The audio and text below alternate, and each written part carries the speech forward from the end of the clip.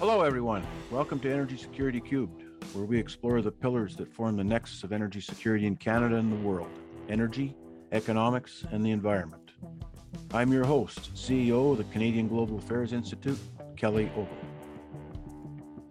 For today's podcast, we're featuring an interview with Kevin Birn, a fellow with us here at CGAI.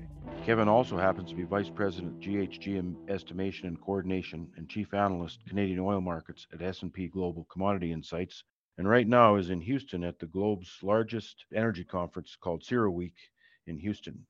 Before we get into our discussion with Kevin, I'm going to have a quick discussion with CGI Fellow and Energy Security Forum Manager Joe Calnan about the news stories affecting global energy security this week. How are things, Joe? Things are good, Kelly. I definitely envy Kevin for being down at CERAWeek. I'd love to go down there at some point in my life, maybe in a few years. Let's work on that. We got to find a sponsor to send us down there to bring back information. What's going on? Fortunately, we had an event on critical minerals in Toronto associated with PDAC, which will get us right into our first topic of the day, which is lithium supply. So on Sunday, representatives from Argentina at the PDAC mining conference in Toronto said that their own country, alongside Chile, Bolivia, and Brazil, are exploring the creation of a lithium cartel in emulation of OPEC. The establishment of an organization of this kind would have dramatic effects on lithium supply in the coming decades. These countries control around 30% of the world's production of lithium. And more importantly, though, the salars found in the lithium triangle of Chile, Bolivia, and Argentina contain around 65% of the world's known reserves of lithium, giving them a strong hand in the future of lithium supplies. Most lithium currently is supplied from hard rock spodumene in Australia. Yeah, it's interesting that you talk about 30%, Joe, because that's about the percent of oil that OPEC produces. There's lots of questions about this, though. Over the last 60 years, OPEC has been able to exert strong control over oil prices due to their direct control over production via their national oil companies. Chilean law has established lithium as a strategic mineral. Funny that you and I were discussing the nomenclature before, the difference between strategic and critical, but that's for another day. Only permitting private companies to acquire concessions if they are operating under partnership with the state-owned Chilean Production Development Corporation. With this Chilean constitution still being redrafted, additional changes to lithium mining rights might still be forthcoming. On the other hand, Argentina does not have direct control over lithium, the federal Argentina. In fact, similar to Canada, Argentina's constitution establishes the provinces as the owners of mineral resources in each jurisdiction. As a consequence, in January, the Argentine state of La Rioja declared lithium a strategic resource and suspended all mining rights for 120 days. Nevertheless, lithium OPEC is a very real possibility, as the need for lithium remains significant for most battery chemistries with enough energy density, especially for vehicles. Interesting, Joe. What do you think? I think that this is a very real possibility. And I mean, the argument that OPEC has had for a long time is that they maintain stability in oil prices, not just that they restrain the supply of that's entering the market. And you can believe them or not, but if these companies enter into the lithium market, then it could provide some more certainty about high prices that kind of allows for more mining elsewhere in the world, I suppose. But we'll have to see exactly how things shake out where it comes to this sort of cartel. Because like you said, the question is, like, will Argentina have any control over how much lithium enters the market? How much control exactly will Chile influence over preventing its own miners from putting more supply on the market? It's a delicate balancing act even within OPEC, as we've seen in the past few weeks, where now that the UAE was alleged to have been considering leaving the cartel. It's a difficult thing to keep going, but definitely a real possibility. Yeah, that's another discussion we'll have another day. What else have you got for us today? Well, continuing the discussion about the possibility of electric vehicles into the future, let's talk about the EU-US competition over electric cars. So on Wednesday, the Financial Times reported that Volkswagen is putting a battery plant in Eastern Europe on hold until the EU can cough up enough subsidies to match the 9 billion to 10 billion euros that it can expect from building a factory in the United States. The European Union is expected to publish the Net Zero Industry Act, its response to the American Inflation Reduction Act, next week. Financial Times reports, however, that industry executives have been disappointed by early drafts of the EU subsidies, which are not plush enough to compare with American handouts. On Wednesday, the EU's Internal Market Authority warned that the Inflation Reduction Act threatens Europe's competitiveness and resilience, distorting competition and investment decisions. Well, that's interesting, but the IRA is not the only factor. This news comes as Europe begins to emerge from a period of extremely high energy prices, where European governments spent over 750 billion euros since September of 2021 to shield households from the worst effects of this energy crisis, notwithstanding war in Ukraine. Major industrial players such as BASF and Volkswagen, on the other hand, have felt the brunt of high energy prices, forcing them to lower their natural gas and utility consumption, but also, and more importantly, I think, to look elsewhere to expand future operations. This all comes as EU President Ursula von der Leyen expects to visit Washington on Friday to discuss US and EU cooperation on critical minerals and batteries. The European citizens are bearing the brunt of all this at the end. What else, Joe? Yeah, last up, let's talk a bit about Kazakh crude oil supply. Bloomberg reported Tuesday that Kazakhstan was having difficulties sending enough crude through Russia's pipeline network to allow them to replace Russian origin supplies. While Russian seaborne crude is still under sanction, countries in Eastern and Central Europe, which were dependent on flows from Russia's pipeline system, were provided an exemption to sanctions that went into place for Russian oil on December 5th. But many of these countries are nevertheless trying to curtail their purchases of Russian crude by replacing it with crude from Kazakhstan piped through Russia. This is especially important for Germany's Schwedt refinery, which provides Berlin with most of its refined oil products and historically received its crude oil supplies from Russia through the Druzhba pipeline. Germany seized the refinery from Rosneft in February as part of a crude oil cooperation deal with Poland, which led Russia to severely constrain crude supplies to Poland. This in turn forced the Poles to divert more crude from their Gdansk terminal on the Baltic Sea to their own refineries, leaving the Schwedt refinery in the cold. The friction of war, right? This is exactly what it is. Circumstances and events, my dear boy, events. Kazakhstan, meanwhile, has disappointed, more to the point. While the first deliveries to Germany were delivered in late February, Bloomberg reported on Tuesday that the amount that will be delivered this quarter is about a tenth of what was originally planned. This is largely due to Kazakhstan missing OPEC targets by around 130,000 barrels per day due to unplanned outages. Compounding the issue is Kazakhstan's access to global markets through the Black Sea, which provides a much more attractive outlet for the remaining production. It's all that action on the margins, Joe, eh? The vagaries of global geopolitics. Like it's about resources and about transportation. Like basically, really, that's what it comes down to right here, right? This is a microcosm and a kind of a junior class in geopolitics on its own. Mm-hmm. The more I think about this, Joe, these are very good and very interesting developments. Thanks for sharing those with us. Yeah, not a problem, Kelly. And to our listeners, if you are interested in these quick updates, you can subscribe to our free Energy Security Forum newsletter on our website to receive an overview of the stories shaping energy security and energy geopolitics around the world every Wednesday. I really would advise people to do that. Like this week's edition has some really cool things in it. Let's go over and talk to Kevin Birn. For today's interview, recorded February 28, 2023, we discuss upstream emissions from oil and gas and the methods used for tracking these emissions and how this could affect the trade of oil into the future. Very happy to have join me today from Calgary, Kevin Birn. Kevin is Global Head of Center of Emissions Excellence and Chief Analyst, Canadian Oil Markets and S&P Global Commodities Insights. He's also a fellow with us here at CGAI. Kevin, great to see you again, and looking forward to chatting for a bit here today. Pleasure to be here. Kevin, I think people have a bit of a misunderstanding, or maybe I'm wrong, about this, what's happened in the past let's say, half decade about scoping of emissions. Who's responsible for what and who creates what?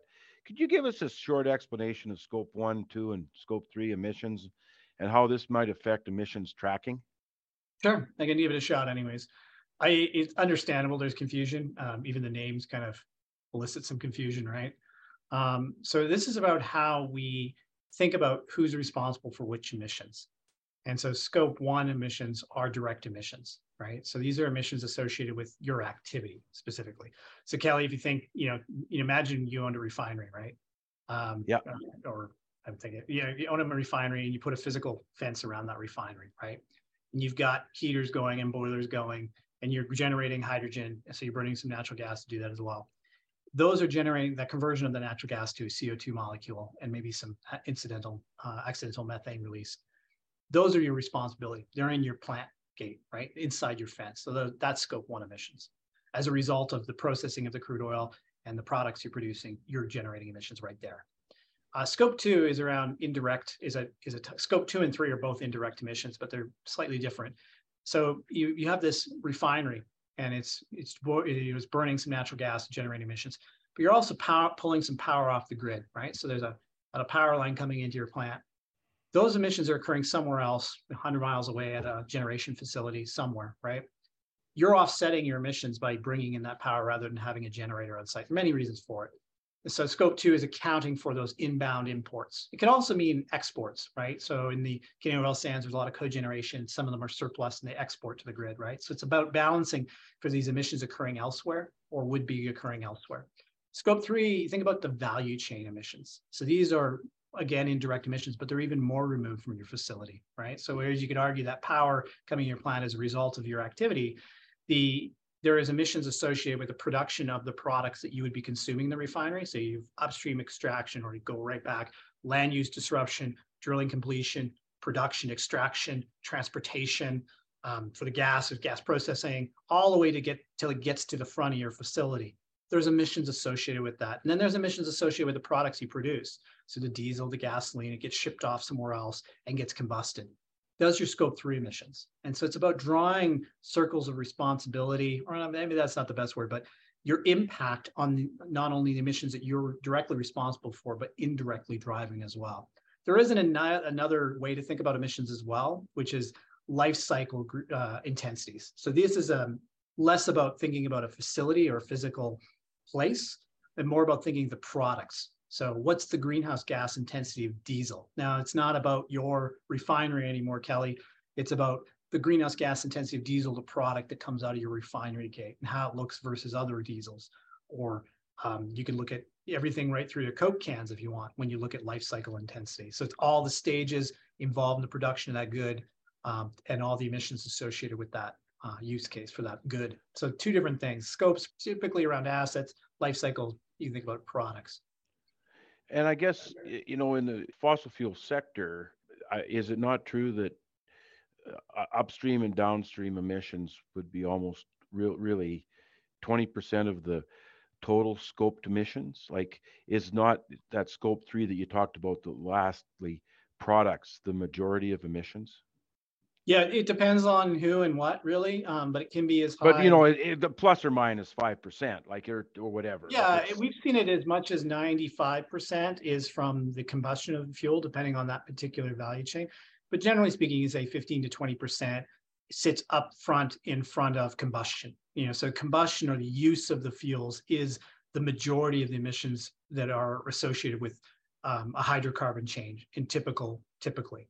So you're right. And then it's even smaller fraction. You think of just the upstream stage or the refining stage and all those pieces. Yeah, like a highly efficient gas. Like I'm going to say that LNG is going to have, in the high 90s of emissions post transportation. And for instance, like because it's, especially, am I going down a rabbit hole that I can't get out of here? Because Canadian gas produced efficiently through an LNG plant that's powered by electricity coming from hydro, it's got less emissions than natural gas produced somewhere else in the world that doesn't have that. That's right. Is that not true? Yeah. Waterborne transportation generally is more efficient from an emission standpoint than overland pipeline flows. You're Really?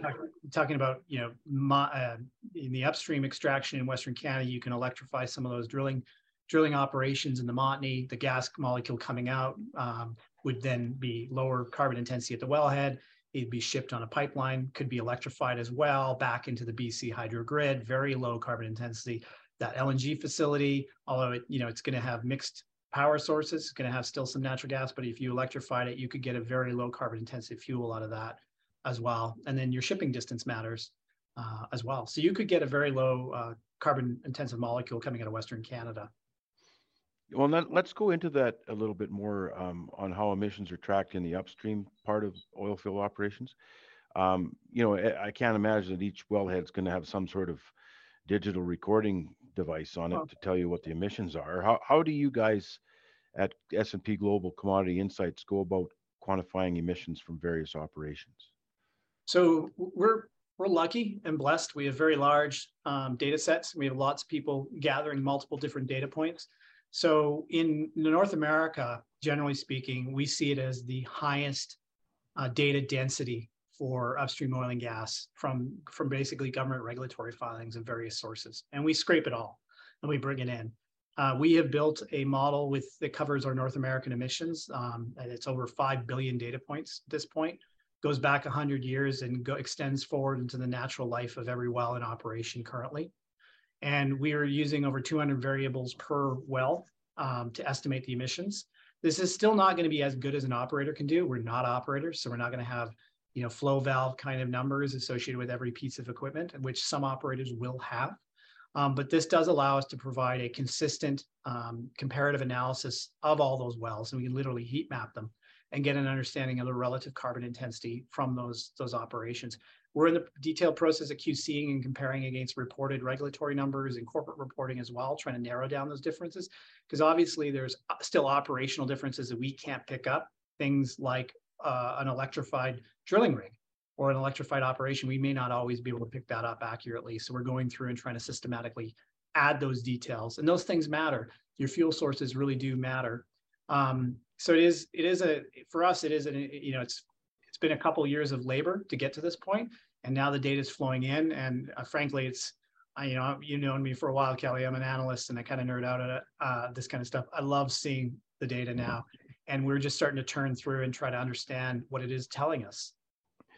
As the globe, and we're going to get into global emissions here in a minute, but and I hope I don't not sounding trite, but does this not position operators in Canada, especially, much better for the future of this whole specter of global GHG emissions measurement and again, might sound corny, but doesn't that sort of dictate that Canada could be the last barrel or MCF produced?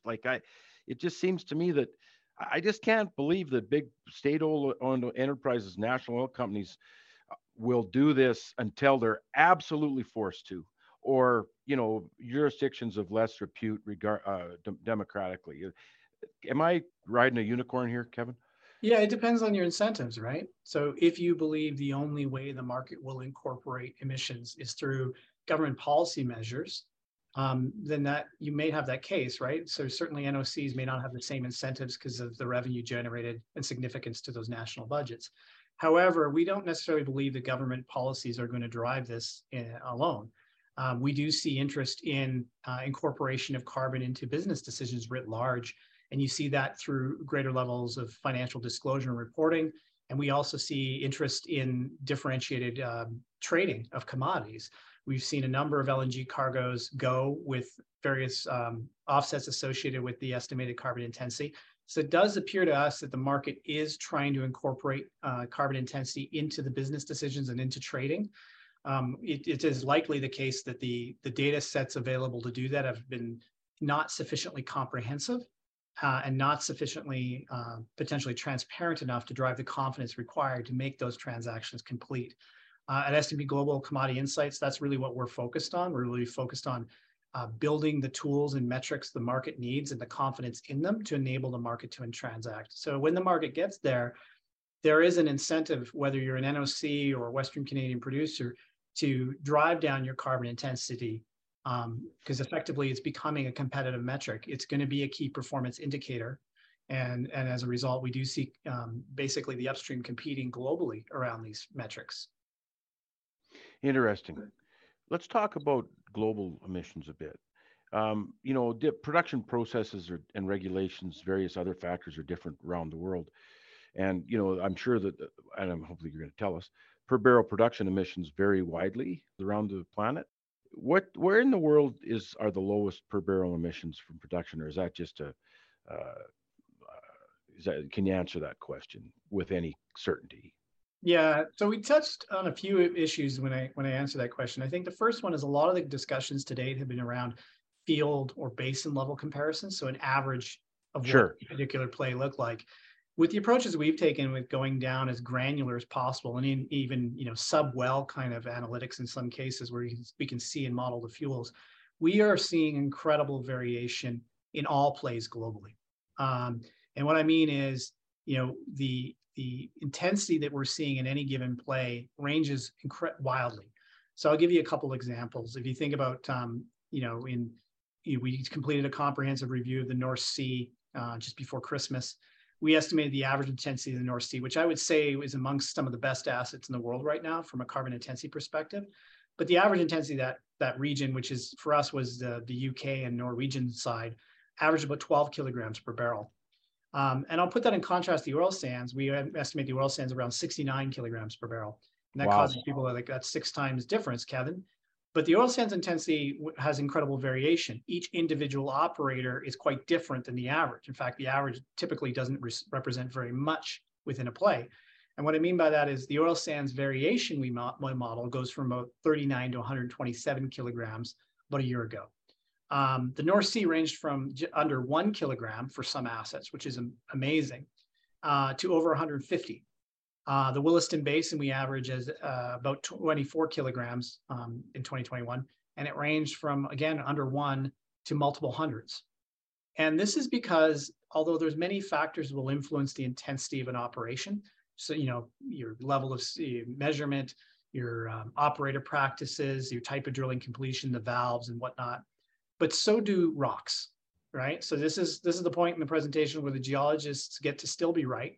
Rock quality matters. And the reason rock quality really matters when we talk about intensity is all that is a metric of emissions divided by productivity. And so that means the most productive, the highest yielding wells will typically be advantaged from an emission intensity perspective. So those people holding the best acreage and have the best run room are probably going to have the ability to be more resilient through transition than others. This also implies that competition will not be as clear cut as Canada versus, or pick on the Montney versus Permian, or the oil sands versus something else. There'll be competition across those plays on that intensity, upper bound intensity that we're going to see everywhere. That's interesting. If you recall, well, I know you'll recall, you guys put on a conference in DC last summer that I attended, and we had a discussion about this, and I don't know if you can answer it or not. And I'm a bit off script here, but have you guys not created data that said that, I'm into Canada here more specifically a bit before we move on, but that you feel that the peak emissions in the oil sands will be reached sometime in this decade? We're not talking about this 42% versus 30% reduction, but absolute emissions in your modeling will peak in about 26 or 27. Can you answer that? Yeah, we produced a paper or published a paper, and it's public, so don't take my word for it. Go ahead and download it, where we tried to forecast both the future intensity and the absolute emissions of the oil sands under largely an extension of business as usual. So that includes, I should say, the application of new technologies such as solvent-assisted extraction, CCS, and whatnot. Yeah. And what we found from an absolute emission perspective, we saw the potential for the emissions to peak within the mid part of this decade. So, in the 2024 to 2026 window, really around 2025, but it's splitting hairs because it kind of plateaus in there before bending over. And what really drives that is both ongoing intensity improvements at a relatively similar pace we've seen historically, and a slowing of oil sands growth.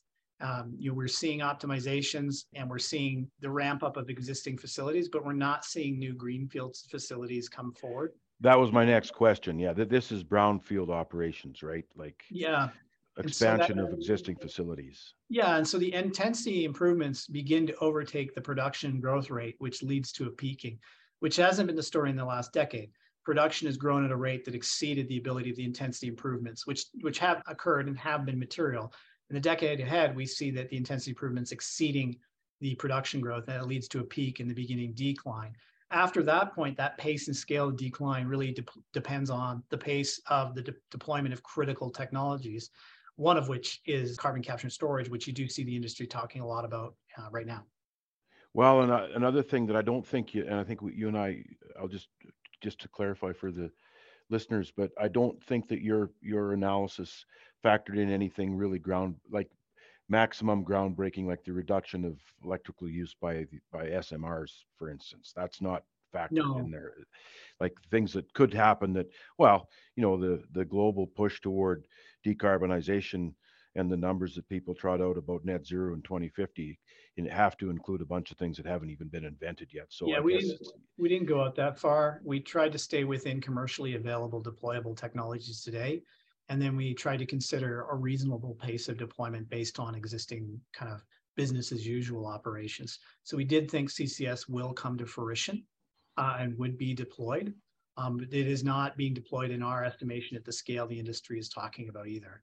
And so and that's right, overshoot, right? Like Well, it implies that the industry has an ambition that exceeds business as usual, which shouldn't come as a shock to anybody. Right. Earlier this month, which is ending today, actually, a news story broke that the Pathways Alliance of major Albertan oil sands companies has signed a contract with Wood Engineering for engineering and field work in preparation for their 400-kilometer CO2 trunk line, which would gather emissions from almost all of the major oil sands operations and pipe it down to the Cold Lake area for storage in reservoirs. Have you guys at S&P Global conducted any analysis of the possible emissions intensity reduction from oil sands operations, or if they're paired with carbon capture and storage? We just touched on this a second ago, but could you give us more detail? Sure. Just on the study we released in March, and we've reran it, I should say, and we haven't published it, but we ran it out of our own curiosity based on changes in production and optimizations. And the results didn't materially change. We still get the same kind of window of peaking. The reductions by 2030 and 2035 were a little bit steeper. And that's because of more optimizations, which are very efficient ways to increase production. But from that study, we modeled a potential for a 28% reduction in greenhouse gas intensity from 2020 to 2035. That's, put that in perspective. In the last decade, we saw about a 20% or 21% reduction over the last 10 years. So slightly accelerated pace. And that would drop the intensity, overall average intensity of oil sands. Now, talking over myself, because remember, each facility is going to be quite different. Yep. Falling from 69 kilograms per barrel to about 50. There was a range, but about 50 kilograms per barrel by 2035. However, this was predicated not only upon CCS, of course, but a range of technologies. And that level of CCS, again, is less than what the industry is talking about as well. Well, I think you need to be careful, Kevin. I think that, that again, it's not unfound technology, but the oil sands is a different kettle of fish. It's I've worked up there. It's a hard place to get things done, and things happen, and I guess without adding a whole bunch of production and even keeping enough capital there to maintain flat rate, I think that well, any kind of prediction is a mug's game. It is, as you know. Yeah, and I think when you think about some of these technologies, and this is, I think, as we move through this decade, we've had a lot of ambition laid out, not just in Canada, but globally. And now we're having to deal with the pragmatism of how do we actually action these things. And it takes a lot of capital. It takes a lot of steel. It's going to take a lot of concrete. And we need to get going. If we talk about CCS a little bit, you're looking at a 5-year build cycle for those kind of initial tranches. Sure, you can expand them more accelerated after. there is not a lot of time between now and 2030. And so to execute, you need to start executing today to bring those projects online. And then that allows you a strong base at which you can expand in the next decade. It's almost like building out the initial building blocks to have a more material acceleration of transition in the decade after.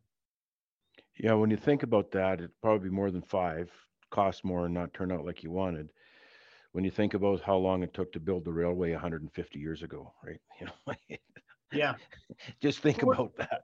Well, we have to think about too, what's the labor market look like in terms I of was going to skilled say labor? that was my next question, Kevin. Where do we get the welders, the machinists, the millwrights, all the operators for equipment? Like this is not going to be simple. Like there's a lot of moving pieces here, or not moving because of certain conditions like this. Well, it's not just, if you think about CCS, we do think the scale of CCS being considered just by the oil sands has the potential to test the labor market. But then you pile on LNG projects in construction, you need to achieve the net zero targets for the electrical grid by 2035. Other industrial projects in terms of hydrogen, other CCS projects, it is a significant pull on labor for this region, or frankly, for all of Canada, if you really think about it. So it is a transformational, in every way of the word, project, but we need to get going if we want to come close to achieving any of our ambition. Well, and I think it comes back before we finish here, and I'm just going to set the hook a little bit for you, Kevin. We talked about data sets and the ability to measure things, and measure twice and cut once is a common thread around people I've worked with. And there's a real need for better national data collection of what we do in all aspects of energy, so you can better plan for the future, right? And I think that I just want to let the folks know that before we started this podcast, Kevin and I and Joe were having a discussion about this, and I'm going to have Kevin back on here, or we're going to prepare a webcast to talk about the ability to count not just emissions, but count everything we do in the energy sphere, from coal plant to nuclear, and get that data out there so Canadians can better understand it. It's really a piece of the puzzle in the whole energy spectrum that's missing. Would you not agree? I think it's absolutely critical, from a lot of the work I do, which is to enable business decisions ultimately and advise people on the information they require to make good decisions. The value of that sort of information cannot be underplayed in terms of driving capital investments. So all these things we just talked about, the amount of steel and concrete we're thinking about, as large as it is, you need credible information to understand the potential risks and opportunities and returns on those investments. And the greater the transparency into that, the easier those decisions can be made and the cash can flow to get these things moving.